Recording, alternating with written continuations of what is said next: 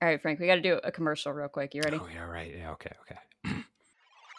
Hey, Kelsey. We do a lot of work here at the Video Game History Foundation, traveling to meet old game developers, maintaining our library, and making lots of cool content. But how do we pay for all that? Well, Frank, we're a publicly funded charity. All of the work we do here is made possible through generous donations from video game fans all around the world. Hey, that sounds just like our listeners. From Giving Tuesday, November 30th through the end of the year, we'll be fundraising to help make the work we do possible. Our generous sponsors are even matching donations dollar for dollar, so your impact is doubled. So head on over to gamehistory.org/donate and give what you can. Every dollar helps. Let's save some video game history together. Okay, cut the crap. Back to the show.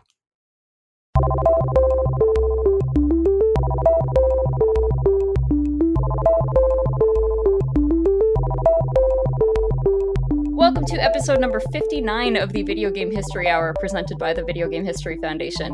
Every episode we'll be bringing in an expert guest or two, someone who's done their research or lived through it and has something interesting in the world of video games to share. See, it changed it a little bit. You changed it, wow. Yeah.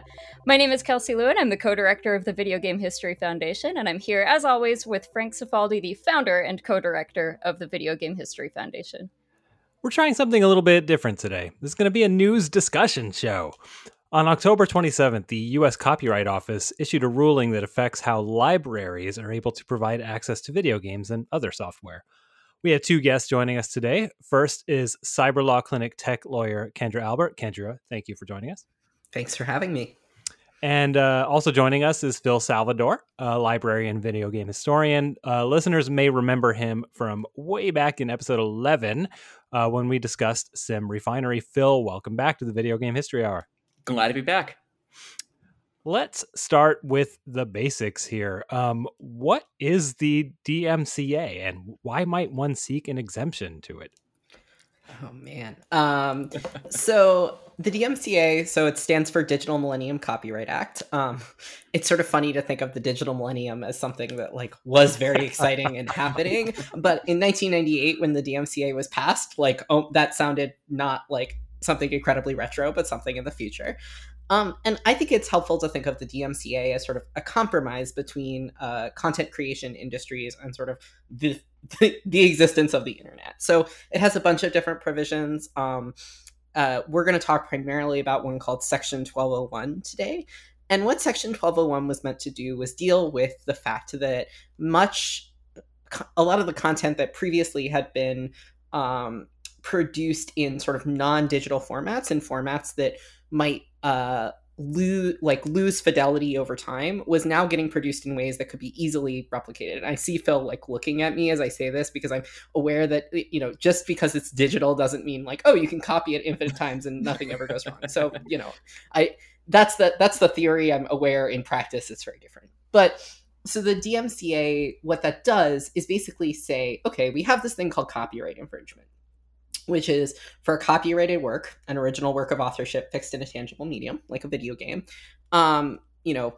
There are some exclusive rights that we give to the person who creates that. So they, have the exclusive right to display it, to decide who can sell it, that kind of thing, subject to some exemptions.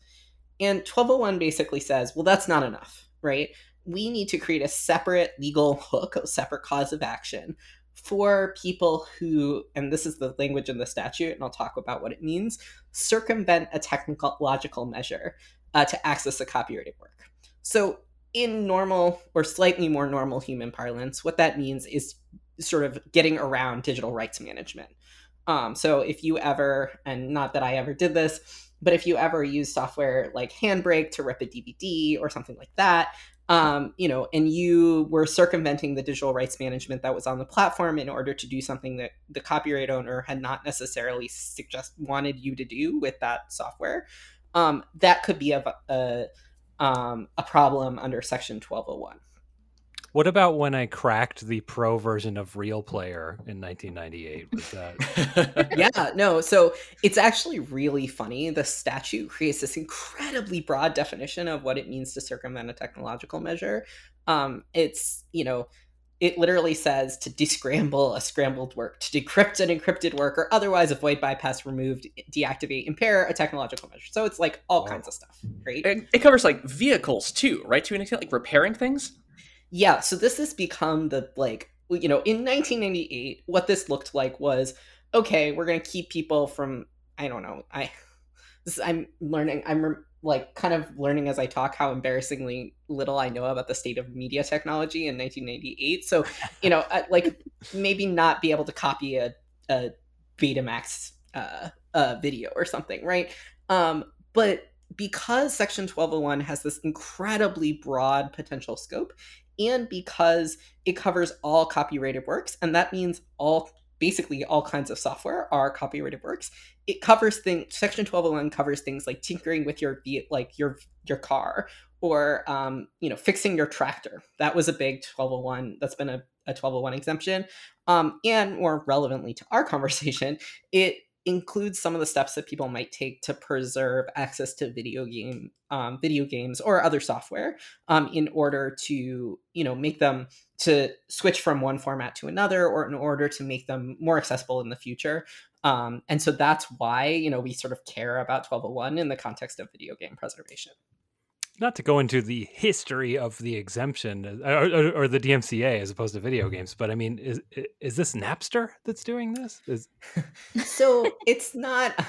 This is now you're asking me questions about 1990s history. This is like but I mean, I think it's of the same moment of many content creation companies, the RIAA, the MPAA, realizing that what had sort of kept them, what the tools that they had used to protect access to media before were not working, or wouldn't work in a digital world. And so this was one of the steps. The DMCA was one of the sort of compromise steps that they took in order to kind of regulate access to tools that would allow you to make as many copies of their works as you wanted. What's also notable about Section 1201, and this is, if you thought we were in the weeds before, like, oh man, here we go, is Section 1201 can apply even if what you're doing doesn't violate copyright law. So generally speaking, preservation of digital works like video games or other forms of software is considered a fair use. So there's an exception to copyright called fair use, which basically says, like, there's a class of things that you don't need to get the copyright owner's permission for. So if you've ever quoted some lyrics because you're critiquing a song, or quoted a section of a book because you're critiquing the author's writing, that's classic fair use. But people have argued, and I've argued, that fair use also applies to sort of broader preservation of works, making a copy in order to preserve them. So that means that preserving video games or other forms of software is not a violation of copyright, generally speaking. Caveat. However, it might still be a problem under Section 1201, because just because something doesn't violate copyright doesn't mean that circumventing DRM in order to do it doesn't cause a problem under the DMCA. And so that's why, yeah. So that means even if you're making, let's say, let's take something like the Wii, where you can't just rip a Wii disc and it works in a Wii. If you have to use a development tool or a cracked Wii or something like that, to just make a copy of your own personal copy, no intentions to distribute it, that's still a violation. It can be, yes. That's one of the reasons why 1201 is so controversial, is because it creates real limits on what folks can do with the media and the devices they own. There are bodies of law where basically it's the idea is if you violate someone else's rights on someone else's computer, that's a problem. But 1201 limits what you can do with your own devices and your own media. Realistically, the number of 1201, the chances of someone suing you for violating 1201, either the media company or the Nintendo, if you're just, cracking Wii discs so you can save a copy for yourself, is quite low. Right. But there have been criminal 1201 prosecutions for people who were engaged in larger scale enterprises that shared pirated media. I wasn't sure what word was going to come up. I wasn't sure either. I needed to. I wasn't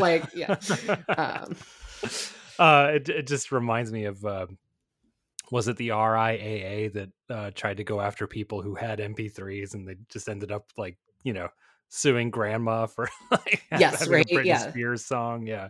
Yeah, one thing that is good, I mean, that we haven't seen the kind of a ton of the kind of individual litigation that we saw with the RIAA for file share cases in the context of 1201, which is good because 1201 is a lot broader than copyright law, actually, and so it could be, way worse. But I think, realistically, the market effects of people making individual backup copies of their Wii discs are often quite small. Right. So let's get a little bit further into the basics here, which is what is a DMCA exemption? Who gets one of those? Yeah. So when Congress passed the DMCA in 1998, everyone kind of realized that like this was really broad, right? And so in its infinite wisdom, they set up this process where every 3 years, the Copyright Office grants a certain number of exemptions to the anti-circumvention provision, which is Section 1201. They say, okay, this thing previously would have been a 1201 violation, but we are giving you basically a special list of things that don't count as 1201 violations anymore. And since 1998, every 3 years, public interest attorneys have sort of gone before the Copyright Office and said, hey, there's a problem. Like this thing that is this pro-social, really awesome thing that people should be doing is, not working under Section 1201, or Section 1201 is inhibiting or causing adverse effects, as the language in the statute, the people from doing this thing. And this is it's a rulemaking procedure, basically, where there's proponents, people who want an exemption, and opponents, people who don't want those people to get an exemption. And there's, hearings and testimony and pages upon pages of legal writing. So, the running joke is that like the Section 1201 proceedings every 3 years are basically, legal clinics like the one I work at, which basically exists both to practice law, but to teach students how to practice law, often are like pour hundreds of student hours into these procedures. And, you often don't get the kind of really meaty, big exemptions of the type that cover a ton of activity. You're often getting smaller ones. So it can sort of feel like you're rolling the boulder up the hill a little bit in terms of the Sisyphean nature of the task. But yeah, that's what the exemptions are. They say, hey, this thing that would have previously been a 1201 violation, like making copies of video games to preserve them, we have found that actually this is a non-infringing activity that, benefits the general reasons and why, there's a bunch of categories of specific statutory stuff that you look at. But we think this thing is good, so it's not a 1201 violation anymore. Yeah. In terms of who can get them, it seems fairly broad. I mean, in terms of the audience of who's getting these exemptions, it can be in libraries and archives a lot of the times, but it can be broader. For instance, this year, one of the exemptions that was approved was allowing you to, break copy protection DRM measures to repair the disk drives on your video game consoles, which for folks who have tried to, I think it's the Xbox 360, right, has like the disk drive is tied to the specific console or something like that. That can be kind of frustrating. So now that is something people are able to do. But generally speaking, and the ones we're going to be talking about today, I think tend to be libraries, archives, museums requesting exemptions for preservation activity. So broadly speaking, then, when it comes to the preservation of video games, we'll just keep it to software here just to keep things simple. Before this exemption, just set the stage. Like, where are we? What can people do? And are there any things that libraries and archives can do that people can't?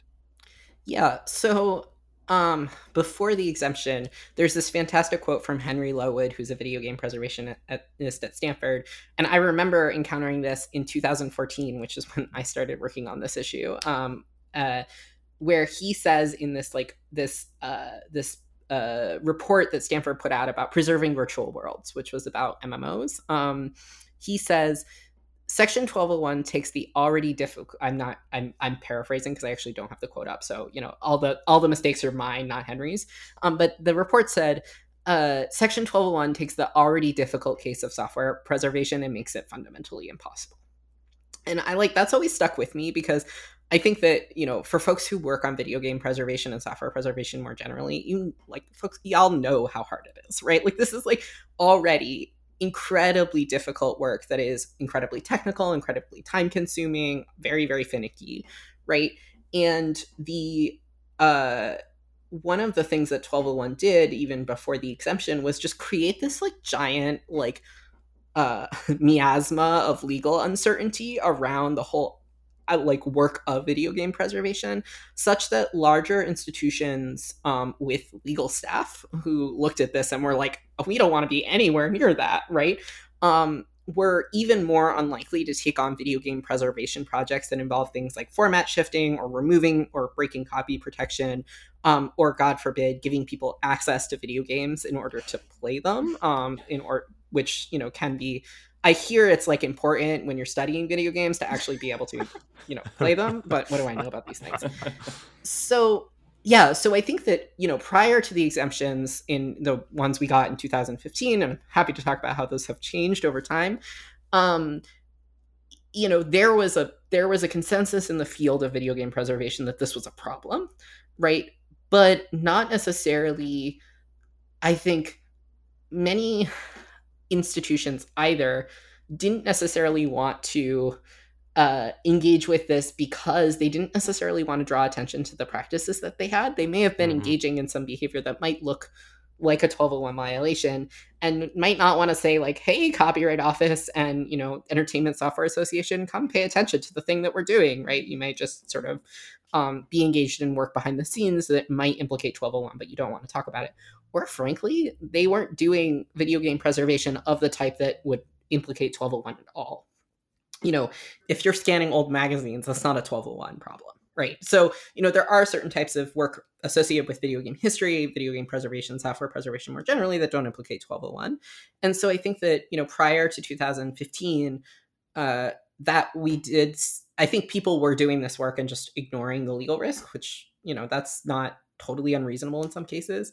The other thing about, Frank, you asked about library archives and museums. So, there's no special dispensation in the fair use for libraries, archives, and museums. There's no magic bullet, right? Where you're a library, archive, and museum, you get automatic magic fair use rights.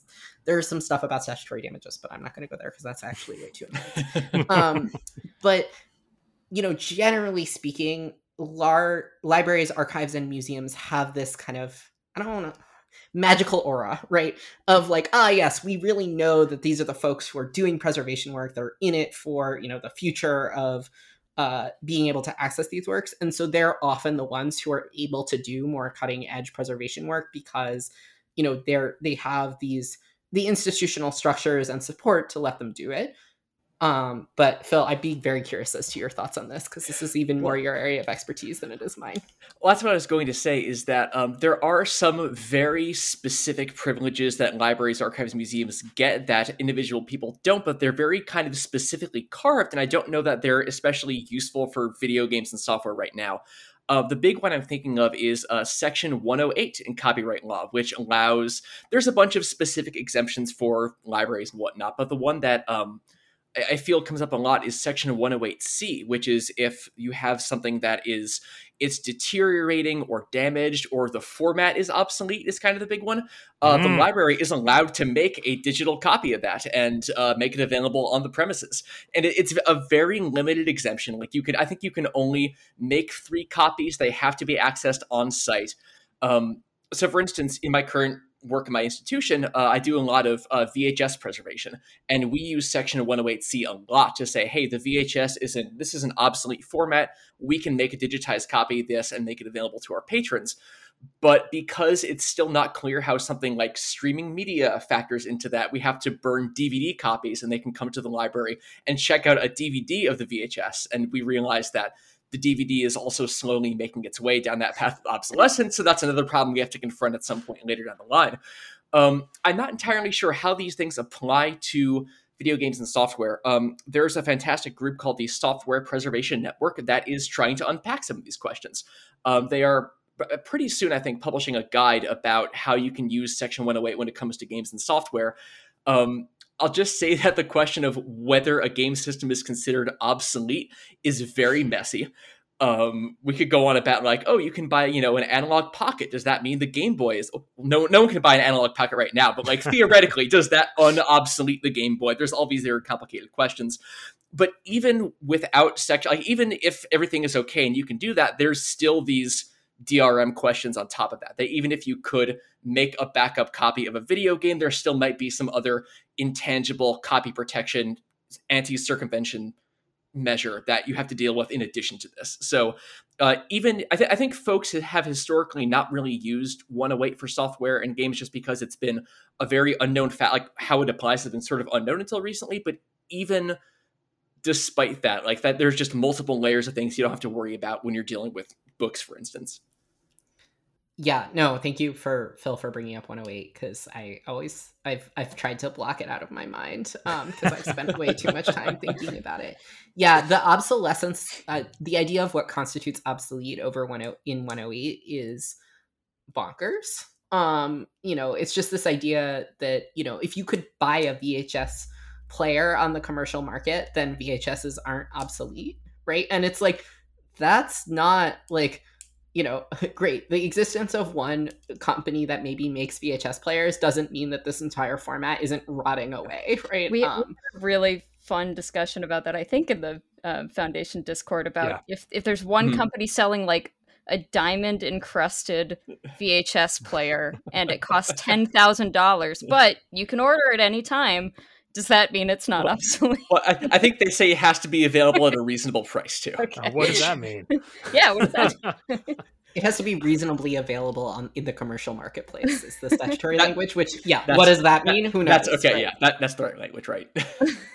This sounds like every law ever, right? Yeah. Like reasonably. Yes. It's like, okay, now we'll argue that one later. Yeah. Oh, yeah. Frank, spoilers for the rest of the conversation. Like, totally right. Okay, so we've discussed a lot of things. I just want to make sure that I'm understanding everything. So the DMCA, as we know it, at least prior to exemptions, made it difficult for both individuals and institutions to back up their own software. There's probably some ways where it is okay, where you're not, breaking, well, for example, right? Like probably copying a CD in your CD drive is fine, right? But to use Kelsey's example earlier, like putting the homebrew channel on your Wii, probably violates it because you're violating the Wii. Like that's our basics here, right? Yep. Okay. Mm-hmm. Yep. So there were some exemptions sought before this one. Are they worth discussing as when it comes to okay. All right, go. All right. So we first meet our heroes, to the extent that I'm a hero of the story, right? Which I'm not. But in 2014, which is when I started working on this. So I was working at the Electronic Frontier Foundation as a summer intern. And I got asked if there was like any 1201 things that I thought were a big deal. And I, like many of us, I played more than my share of MMOs as a kid. I was super into EverQuest 2. And I always have this sort of memory of like, you can never kind of like go back. I don't even know if there are EverQuest 2 servers up. My guess is probably not, but like you can't go back to that moment, right? Those games, like in the way that you played them at the time, don't exist. And so I think like my initial interest in this work was very much like sort of driven by like my own personal experiences with like the meaningful history of video games for me. And so I kind of I read Henry's report, Preserving Virtual Worlds, and started sort of learning more about video game preservation and how basically like 1201 just like made it way harder. Like it wasn't easy before, but it was way harder because of 1201.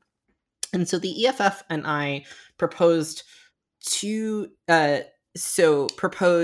different exemptions, basically the first cycle that we worked on this. And there are exemptions, software preservation and video game exemptions that come back before this. But I think the ones that we have now are basically based on what happened in 2015, 2018, and then this cycle. And those exemptions focused on video games that required access to servers to play. So this is like sort of online games that weren't necessarily like MMOs, but like games where like it would just reach out to a server to make sure the server was there, in order for you to even play the single player version. And so they're referred to as server based in the exemption. All of the language doesn't make any sense. Just, you just got to go with it. But so in 2015, we got 2 exemptions, one for library archives and museums and one for personal local gameplay. So if your, copy of whatever the thing is was on, always online, and the company has shut off the servers, I think it's defined as them not being up for 6 months, you can, in fact, circumvent DRM in order to play it locally on your own device, right? And that's something we got in 2015. We also got a little bit of a broader exemption for libraries, archives, and museums to do the same thing. Then in 2018, there were 2 separate sets of proponents working on video games. One was my colleagues at the Berkeley Law Clinic, who were sort of working on behalf of MADE, the Museum of Art and Digital Entertainment, to sort of try to broaden the server-based exemptions. And then the other was me on behalf of my clients, the Software Preservation Network, who were basically trying to get exemptions for all software, including video games. And this is the subject of much debate because we hadn't really necessarily talked about video games a ton specifically in our first set of filings. And we got a reply from the opponents that was like, they didn't include video games. And I was like, and we were like, video games are software. I don't know what you want from us. So anyway, what ends up happening here is this actual like real divide in how software more generally that's not video games and video games are treated in this body of the law, in part driven by advocacy from the Entertainment Software Association, who has concerns that, video game preservation exemptions will be used to promote piracy. Really quick, just let me stop you there. What is the ESA? I feel like maybe one of y'all is probably better equipped to answer this question than I am. We did do an episode about it. All right. Well, then, my understanding is they're sort of the trade organization for major video game publishers and developers. That's exactly the phrase I had in my head as you were. Yeah, major video game publishers is sort of the clients there. Yeah. Yeah. So I don't, I think my perception personally is that the interests of major video game manufacturers and developers often diverge quite significantly from folks who are producing more indie work. I think there's plenty of indie game companies that would be honored to have their work be preserved in whatever format, right? Whereas I think more major video game developers are often worried about cannibalizing markets for their later works. And so when we think about the role the ESA plays in these particular proceedings, I think there is this concern that the access to preserved video games is going to undermine the market for current video game sales, which I always laugh at this as someone who plays a lot of video games, because like I know how many games I've bought on Steam despite the fact that I still have games on Steam that I have not played, right? Like, those are not cannibalizing the market for new video games for me. But I think that's one of the major concerns, and one of the reasons that you see a lot of back and forth over the video game exemptions. So let me jump back to 2018, if that's okay. Right. All right. So in 2018, I just want to introduce that player in the play. Yes. Here, Thank you. Okay. Yeah, they're sort of the foil in our story here. They're the people who are arguing basically the opposite of what us preservationists want. Yeah, and I mean, I will say they have argued quite strenuously that there's no problem for video game preservation, that the ESA is engaged in video game preservation and there's no issues. Oh, okay, all right, sure. Which I, like, personally for me does not pass the sniff test, but like, the Copyright Office didn't ask me about that section of their briefing. Well, so we'll make all the snarky comments so that you don't have to. So 2018, we did get a pretty significant exemption for video games where the DRM is non-server based. So there's these existing server-based restrictions, exemptions, those still exist. In 2018, the Software Preservation successfully got an exemption that allows basically libraries, archives, and museums to circumvent digital rights management in order to provide like on-site access to video games and other forms of software.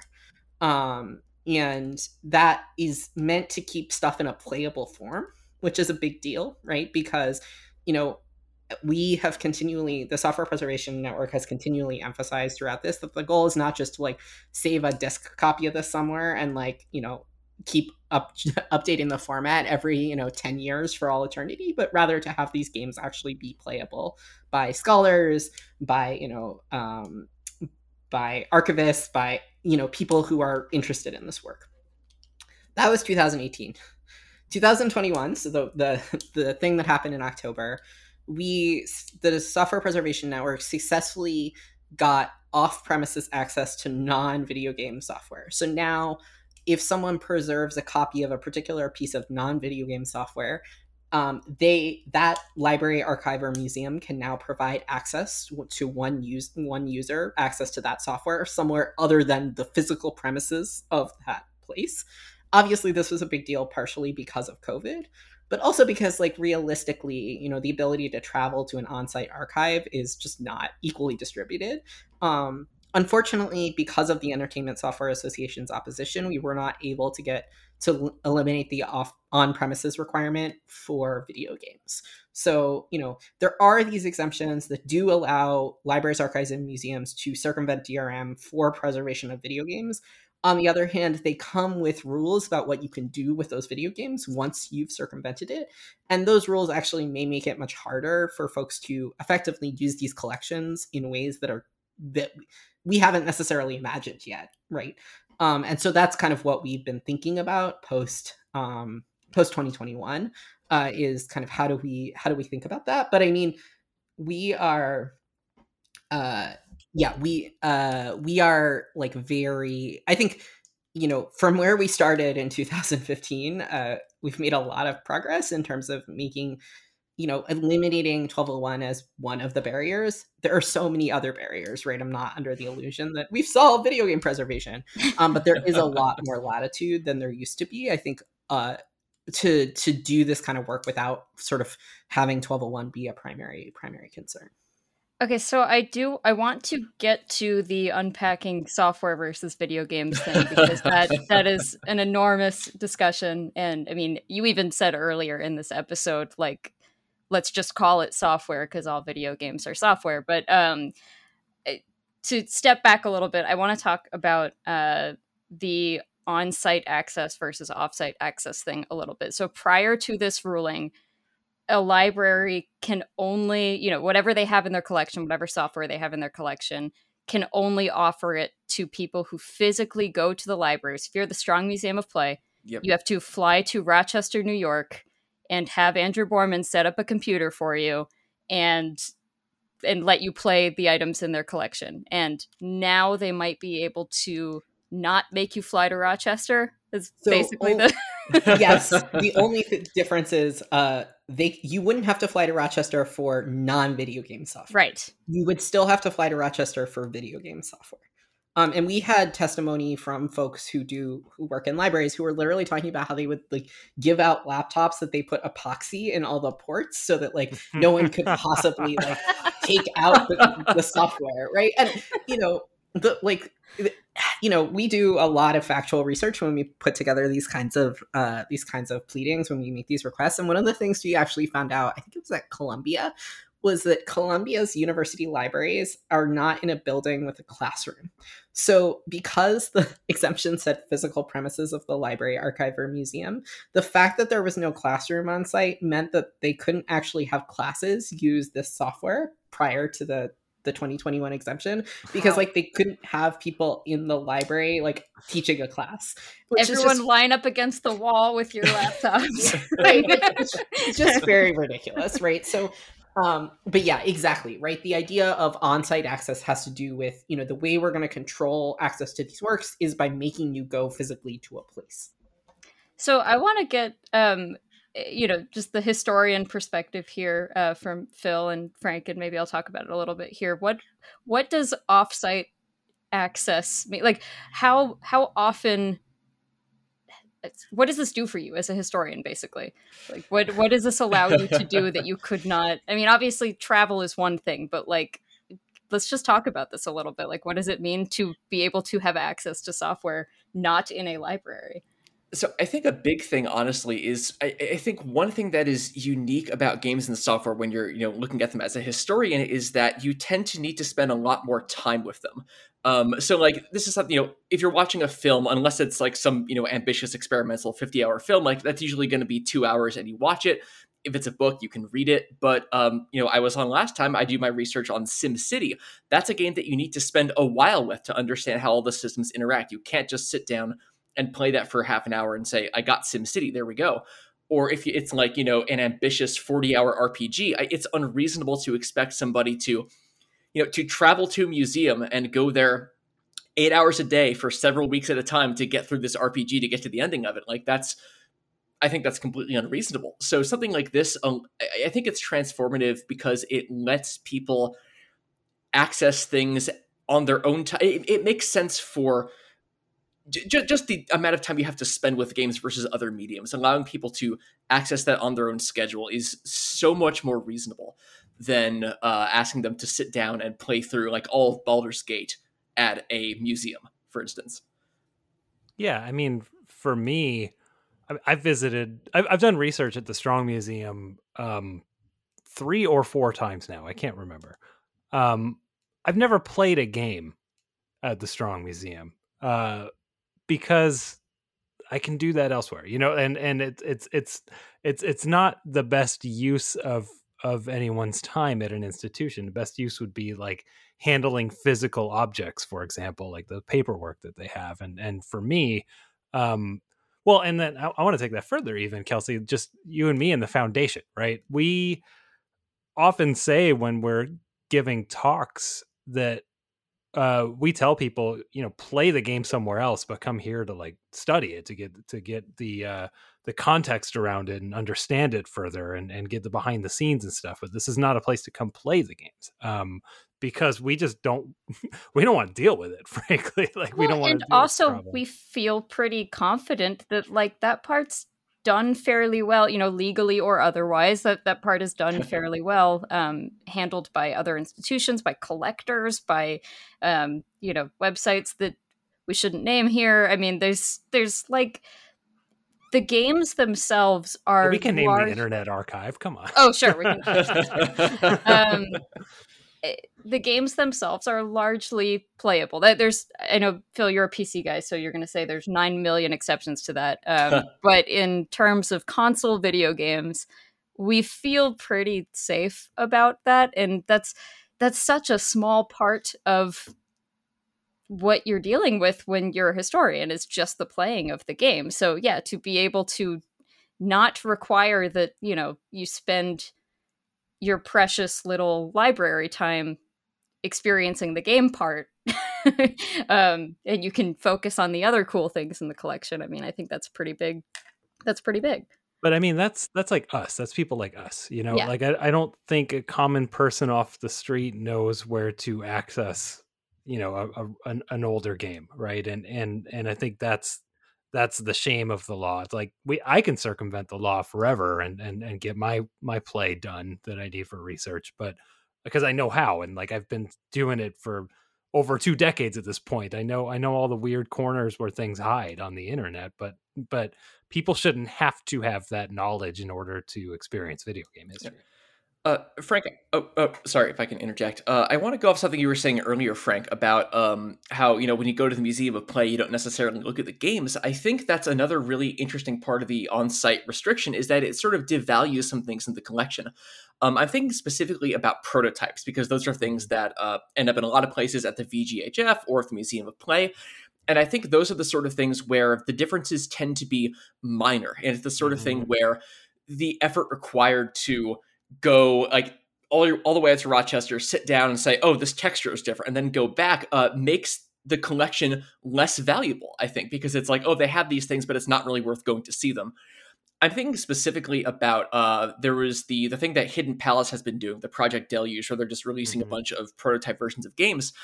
There was that amazing discovery by Submall that they had the early versions of Toe Jam and Earl 3, in which the final boss, the Anti-Funk, was depicted in Klansman garb, which was like this long rumored like prototype version of the game. He had to see that. He had to play through like 4 or 5 different versions of Toe Jam and Earl, and Toe Jam and Earl 3, which no one wants to do. But and it was just a slog going through this game over and over to see the slight differences at the end of each version.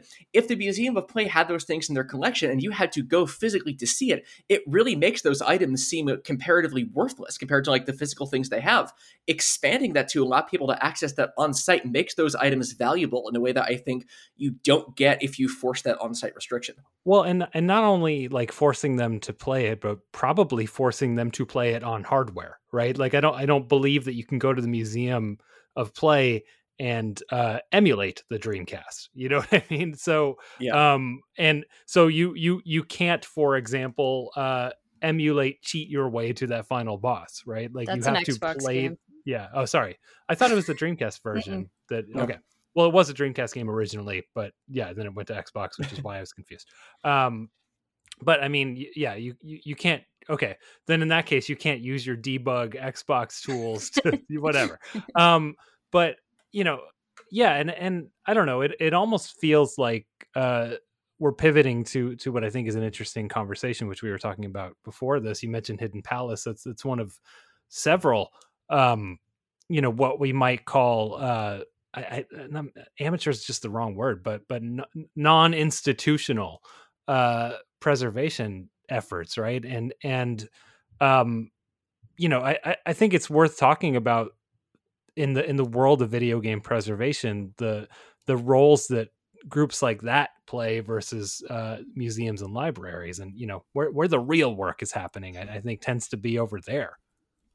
Yeah, it's really interesting because I think when we did this in 2015, our papers really emphasized the role of like fan and informal preservation in video games, and like the fact that like collectors and fans and communities play like a huge role in video game preservation, especially around stuff that's much more complicated than like making a CD copy. We worked in our 2015 exemption comments. We actually had an anonymous testimony from a person who had put up a server for a game called I think it's Technica 3, which is a rhythm game, because the company that had made the arcade machines had shut down their servers, and he had basically like reverse engineered the protocol and started running a fan server that these machines could connect to. And what he said in it, which always stuck with me, was like, I love this game, right? Like this is important to me and I want people to be able to play it, and I think it matters, right? And I think that, one thing that's really hard as an advocate is to both know that that's the roots of why I do this work, is because like I care about the games, right? And I care about the people who care about the games, but also that, in front of institutional actors like the Copyright Office, the Strong Museum of Play, or, the Stanford, or these larger institutions are going to have more weight in terms of sounding like, this is legitimate preservation. And I think we saw this a little bit in 2018. I was not representing MADE, but the Entertainment Software Association basically suggested the fact that people played games on site at MADE made them less of a legitimate preservation institution. And that, and this came up in 2018 at the hearings where the Entertainment Software Association basically was like, well, we don't want people lining up around the block to play video games at some, archive. And Which is totally what's going to happen. Yeah. People are just going to be knocking down the doors of their local libraries to go use it as an arcade. Said basically, he was like, I would love if I had 20 people who are excited about using the video game archival collection, but that doesn't happen, right? And I think it is this really weird, so there's both like kind of an institutional versus sort of fan or like informal collection difference, right, in terms of who's doing the work, which is often fan communities, especially around particular games. But I also think it's sort of I think I've described it this way on Twitter, like the fear that someone somewhere might enjoy a video game, right? Like, the idea that, that preservation has to be totally incompatible with love for these works and you cannot have to fun. engage. No. You cannot have exactly. fun while studying history. If you start having fun, that's when it becomes illegal. Yeah, and I think to the point you all were talking about earlier, Bo Ruberg, who was one of our experts who testified, actually said they're a video game studies professor, and one of the things they said is like, the sort of difference between their job and a Victorian historian's job, who studies like books, right? Where like they have to, go on site, they have to own all this equipment in order to play these older games, right? Like, or they have to know where to get it not legally, right? Like it basically makes it harder for people who want to study video games to do that work because there aren't the types of institutional support for it that there are for other types of media. And frankly, like I find it hard to believe that that's not on some level, institutionally. Maybe it's the Copyright Office, maybe it's the rest of the US government, maybe it's archival institutions not taking video games seriously as an art form. I think that's part of the story here. But it is really striking about the differences between what we see in the video game preservation space, at least in terms of the legal realities, versus like what you would see in other spaces, where the idea that you would want to like, really actually engage with the work privately, if you're reading novels, that's not surprising. I was going to say it's not novel, but Thank you for not doing it. To the point earlier about institutional versus community-led project, there was a really great quote from John Paul Dyson, who's the director of the International Center for the History of Electronic Games at the Museum of Play.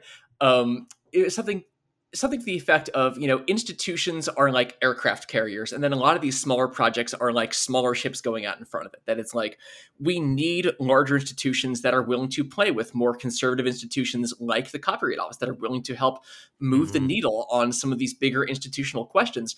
At the same time, there are some things that can only be done in sort of riskier territory or by these smaller individual groups like Hidden Palace, or even, people making the illegal reconstructions of EverQuest 2 servers, things like that. Like there are a lot of these smaller projects that help a lot and contribute, but there is a need for these sort of larger, slower moving institutions to start, even using the work of some of these smaller groups as examples to help, pave a clearer, more legally solid way through these questions, I guess. Well, I think, when it comes to, and this is kind of going back to something Kendra said earlier, like the idea that these institutions just have more sway, right? Because they are institutions. The Internet Archive, when it comes to video game preservation, what they're doing is taking fan work and essentially hosting it, right? Like I'm downplaying maybe a lot of the work that goes into doing that, but like from a very broad outside perspective, like that's what's happening there, right? Like the online arcade or whatever on the Internet Archive being able to play, MAME games and DOS games and stuff like that. It is taking the work of emulation authors and as well as software preservationists and just sort of rehosting it on a place that says the Internet Archive, and now all of a sudden it's institutional preservation. And really, to an extent, the Video Game History Foundation is very similar. Like I had my roots are in that world, like starting in the late 90s, I was a ROM dumper. That's where I come from. And starting the Video Game History Foundation was like, I need more power, to do my work. I need a name. And even going back to what Phil was saying, from JP, it's like, I feel that, there needs to be these institutions that play ball, where we try to fit in is somewhere, maybe in between is what we often like to say, right? Like there's one. We're not quite an aircraft carrier, but we're also not a tiny boat. But we take very tiny risks that others might not, and it's, I don't know. I don't know where I'm going with this, other than like there's a lot of people involved in this sort of thing, and everyone has a place. And I think it's not just like that the Copyright Office sees institutions as more meaningful and powerful and important and legitimate. I think that's a perception of just like essentially the entire population, is that an institution is always doing good work, correct work, legitimate work, and you might not believe that the smaller ones aren't doing legitimate work, but it's harder to parse, and it's easier to just be like, well, these guys are definitely legit, and everyone else is like, maybe. I will say, yeah, I think that seems right, and I didn't know that JP Dyson quote, so I really like that. That's a good one. Thanks, Phil. Yeah. I will steal say that one too. We already steal the baseball analogy. We'll steal the aircraft carrier one too from JP.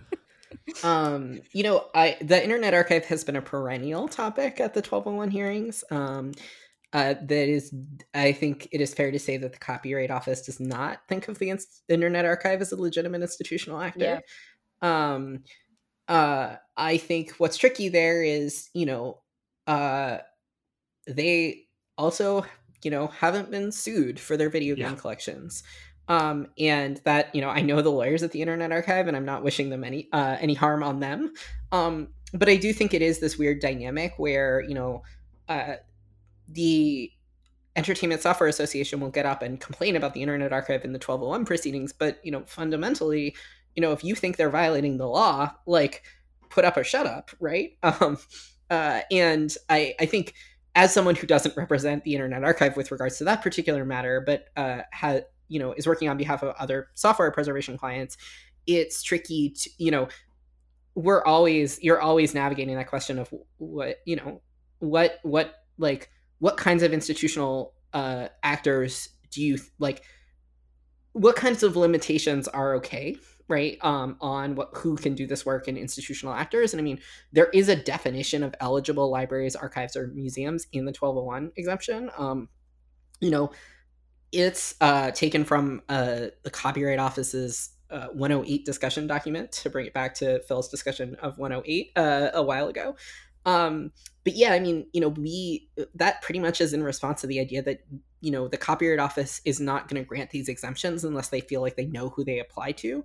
And so there you have these questions about eligibility that you try to answer in a way that, both provides support to the communities that are doing the work, but also, fundamentally is parsable by these the institutions like the Copyright Office as, okay, this is like legitimate criteria.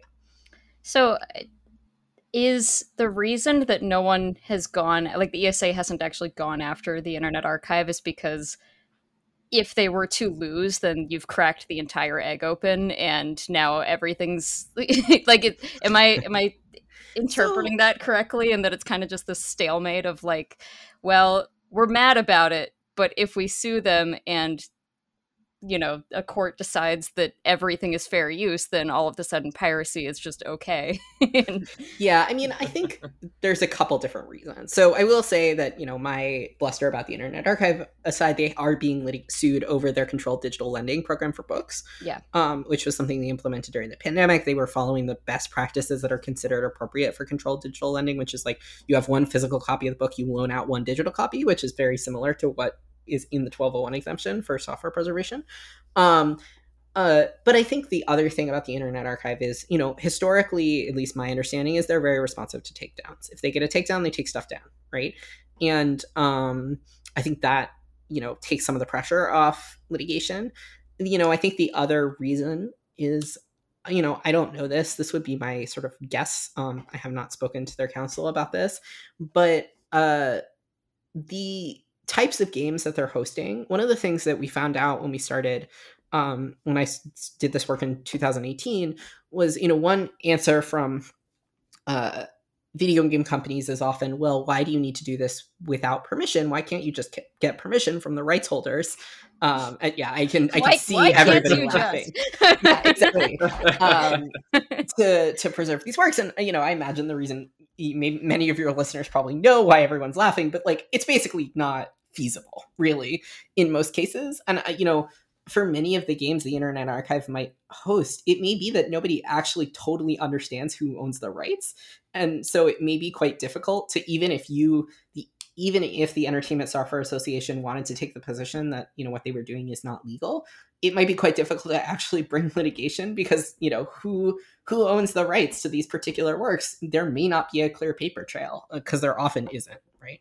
One of my favorite examples of that is this old computer game called Enchanted Scepters. It was this old Macintosh game that, through a series of acquisitions, is now owned by Adobe. And I think someone once tried to contact them or tried to like figure out if anyone there was aware they owned the rights, and it's like, no. Like, so something like that, or like No One Lives Forever. Wait, no, is it?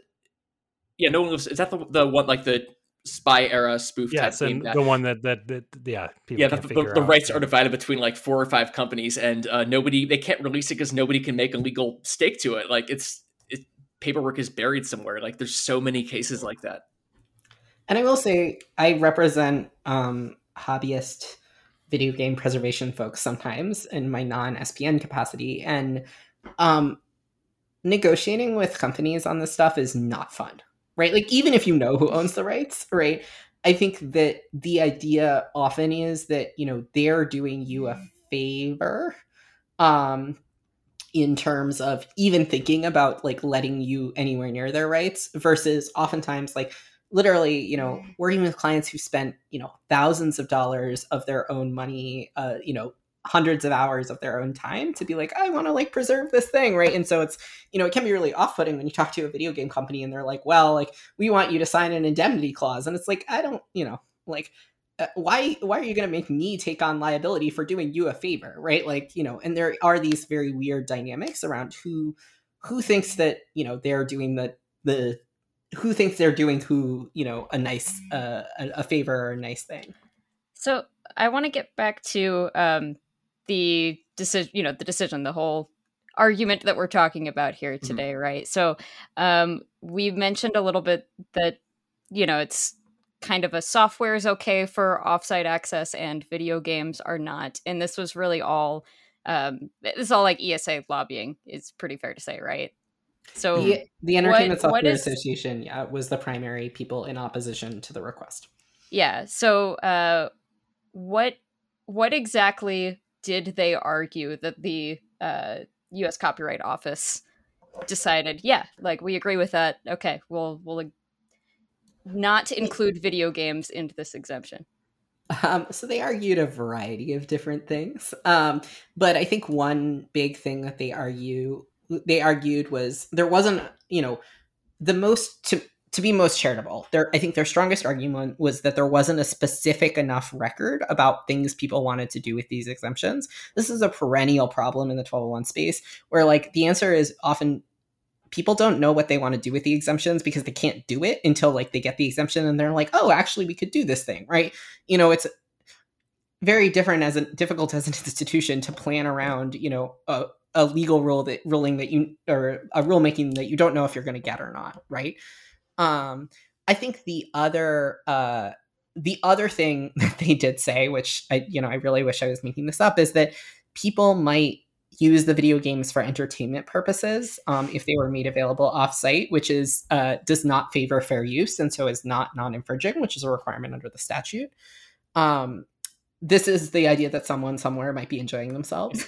I remember the one that was particularly surprising was they suggested that it would be impossible for any university to provide access to video games off-site because their users are students, and students like video games. So if you provide video games, they'll play them for fun and not research, which is absurd, but like that's the direction they were going. Or like if a public library had a game, they would just make a virtual arcade as opposed to, you know, having it behind like a gate where you have to agree to certain research terms. Like it was always the worst case scenario of there will just be an arcade people can use. Yeah, imagine saying the that virtual about arcade was very much the like scary thing that might happen. I think the other thing that sort of comes up is that this idea that there might be a market harm towards current video games for people having access to legacy video games. So these exemptions, I should have said this at the beginning, apologies that I didn't.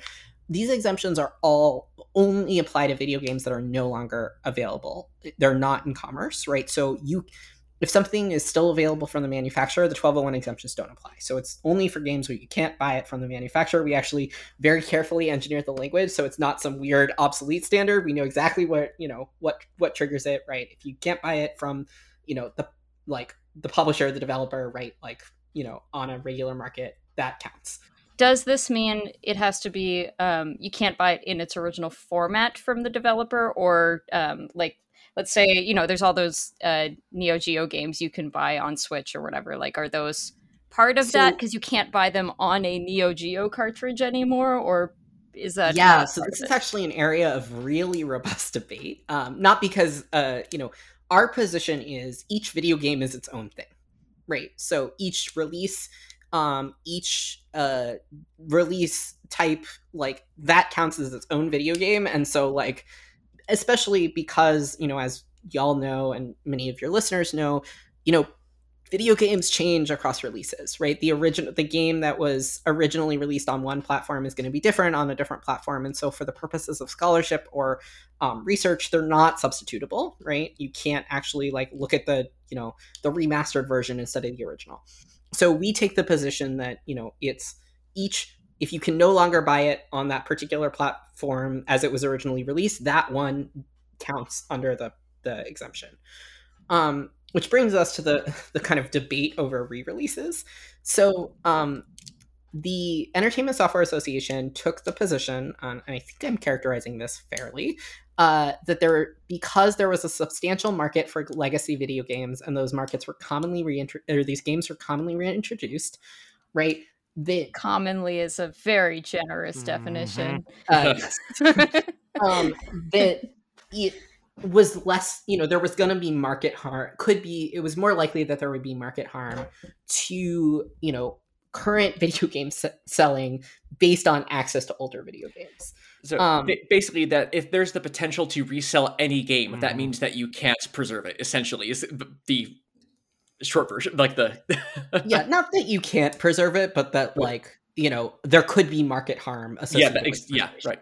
Which is really funny because, I own a couple of retro game stores, and just to give a little bit of perspective on how untrue this is, Earthbound was made available on the Virtual Console. It's a very expensive Super Nintendo game, and it was made available for download on Virtual Console, and it did absolutely nothing to the aftermarket price of the actual Super Nintendo cartridge. So people still buy the real thing even when, and this is still a purchasing, situation, I guess, but obviously it's been, you've been able to emulate it and download it illegally for years, did not affect the price or the demand for the physical thing at all.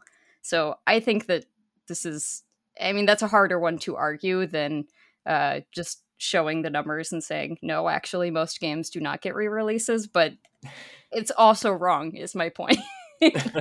Yeah, and I think it gets to this idea that video game companies believe that, copyright law, and to some extent 1201, right, gives them the right to control the video game forever, right? Like, that's kind of what I think the debate is fundamentally about here, which is the idea that we should be able to pull it off the market and, re-release it, when the reality is copyright law has always had exceptions to allow for other uses that people make of works after they're released. And, like, no, actually, you don't get the right to control forever and always all instances of the video game, because there are fair uses of it, right? There's scholarship and research and, reasons people might want to engage with your work. I also think,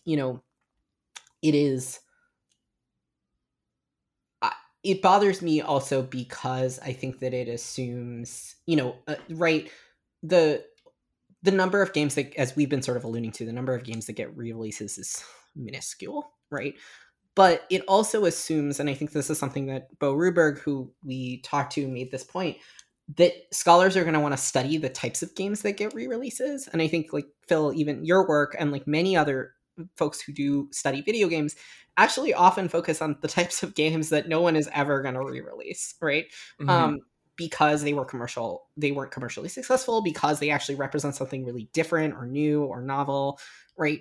And so, this idea that we should govern the video games that people are studying, that are not, this is not about, the market for, like, future games, right, based on the rules that, like, the idea that someone might play them and then not buy a newer version, just doesn't really seem to hold water to me in terms of, like, how the stuff actually works.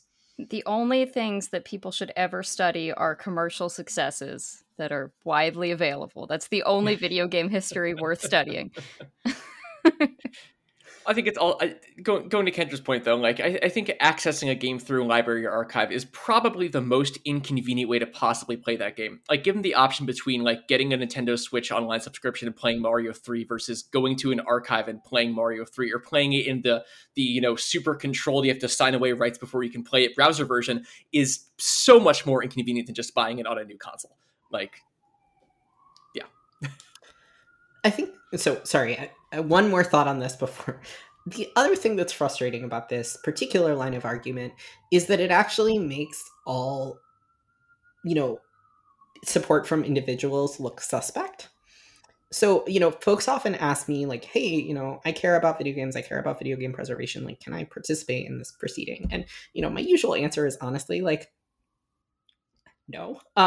Because what the Copyright Office will do is if individuals express an interest in playing older games or engaging with older games, and those individuals don't have, the lengthy scholarly CV that we often try to recruit for when we're talking about experts, the Copyright Office sometimes, or the Entertainment Software Association sometimes cites that interest as a reason to not allow access to works, right? And this, the public's desire to engage in entertainment uses, right? Or the publicly accessible online arcades, and I think that's really tricky for me because I know, when we worked on this in 2015, we got a lot of public comment about how important this was to people, how important older games were, why this stuff mattered. And I want people to be able to participate in these proceedings and talk about why this stuff matters to them. But I also know that, if that will mean that, that's getting held up as evidence that people are not going to be engaging with these works in the right way, that's not in the best interests of folks of the preservation field. That's really, really tricky to navigate, both as an attorney and also as someone who cares about this space, right? And it's hard to argue the thing that we believe here at the Foundation, which is that with better access, there would be way more video game historians. There would be a lot of people who would start diving into this, because right now it's really difficult to be a video game historian. I mean, all of us have gone to the Museum of Play at some point. I mean, it's like we've taken those treks, but not everybody has the time and knowledge even of, that kind of institutional knowledge that you just kind of get over time being in this space to know where to go or what to do. And I think with more access, we will have way more good, scholarly research, but that's not something that you can really argue tangibly, because I guess it's really a theory more than an actual proven thing. It's the big boats helping the small boats. Yeah.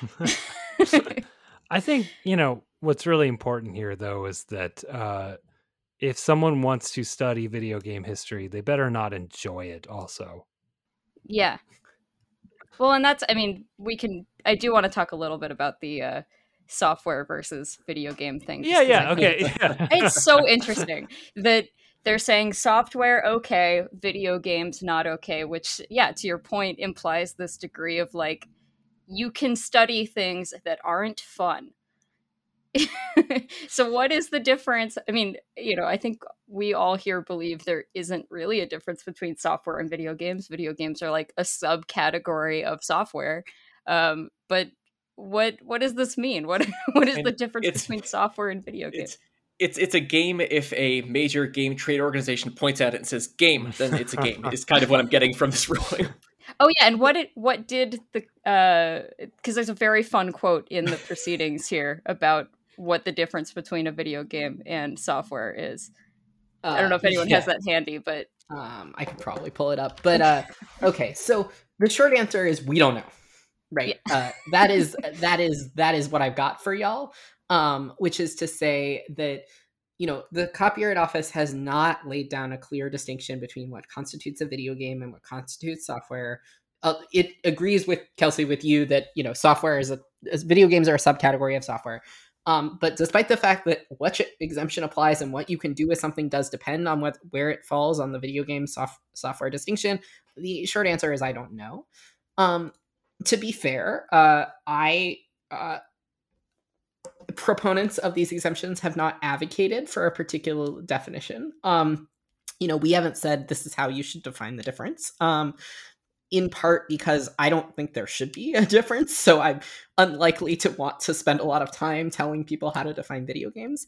But this did come up in 2018, which Kelsey, I think is the quote you're referring to, where one of the witnesses that we had testifying on behalf of the exemption, Lindsay Molds, who's does archives web art at Rhizome, was talking about how actually it's probably pretty difficult to draw a line between video games and non-video game software, especially art. And I think her example, if I recall correctly, was this like cool, interesting like Counter-Strike mod. Maybe it's Counter-Strike or maybe it's GoldenEye. I don't remember. In any case, I know those are very different games. But yeah, so she's trying to talk about this, and the Copyright Office is like, look, we're not going to solve this ontological question today, which is both fair. Like, I don't want to solve that ontological question, but I'm not the one arguing that there should be distinctions about it. So I think that it's I don't envy the Copyright Office because I don't think there is a clean line between video games and software. And I think Phil is probably right, insofar as the realistic definition is,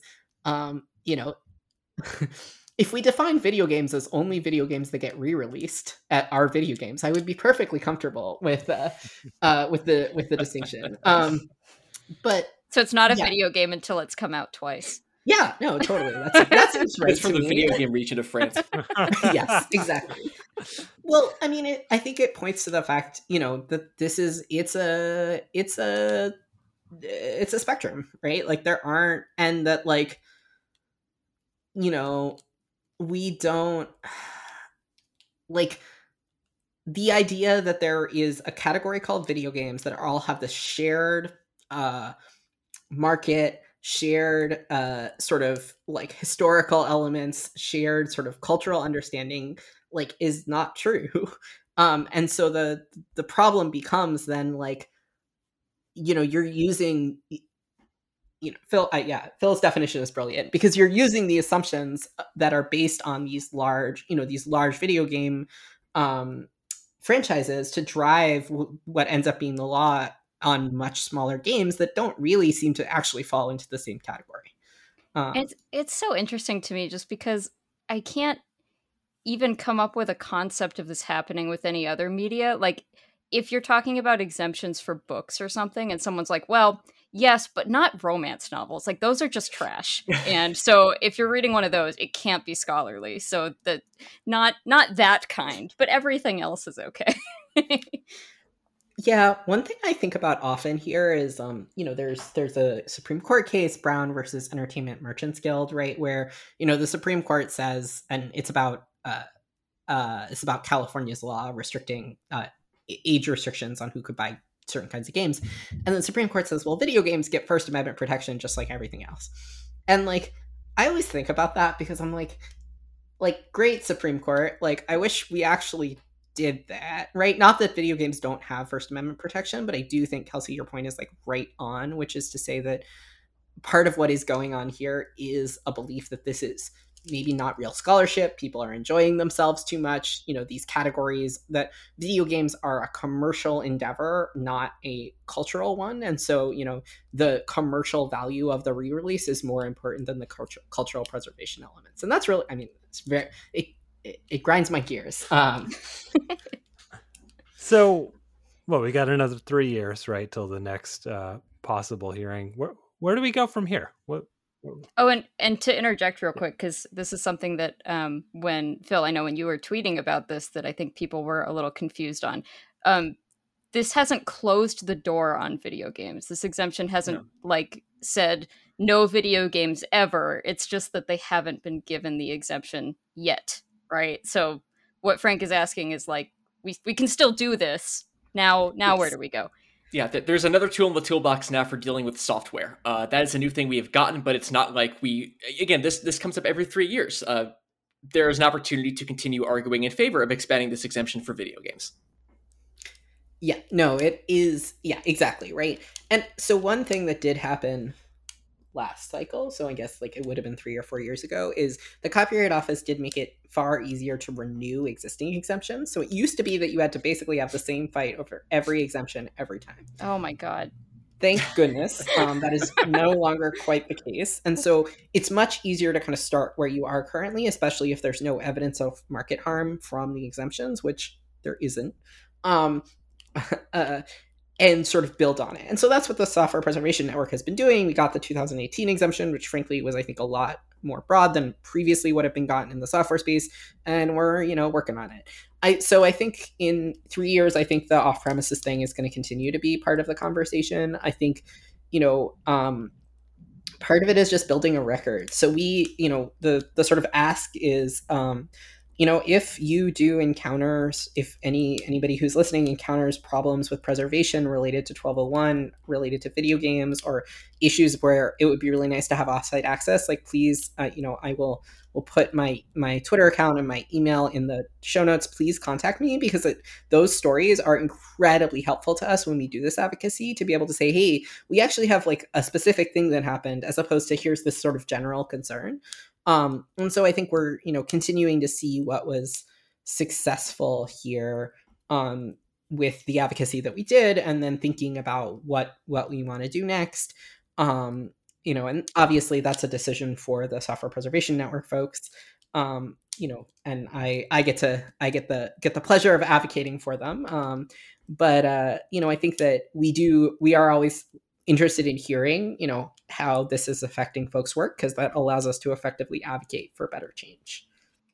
I have a question just in general that I just thought of, which is that, the ESA is sort of the, they're representing the large video game companies here, right?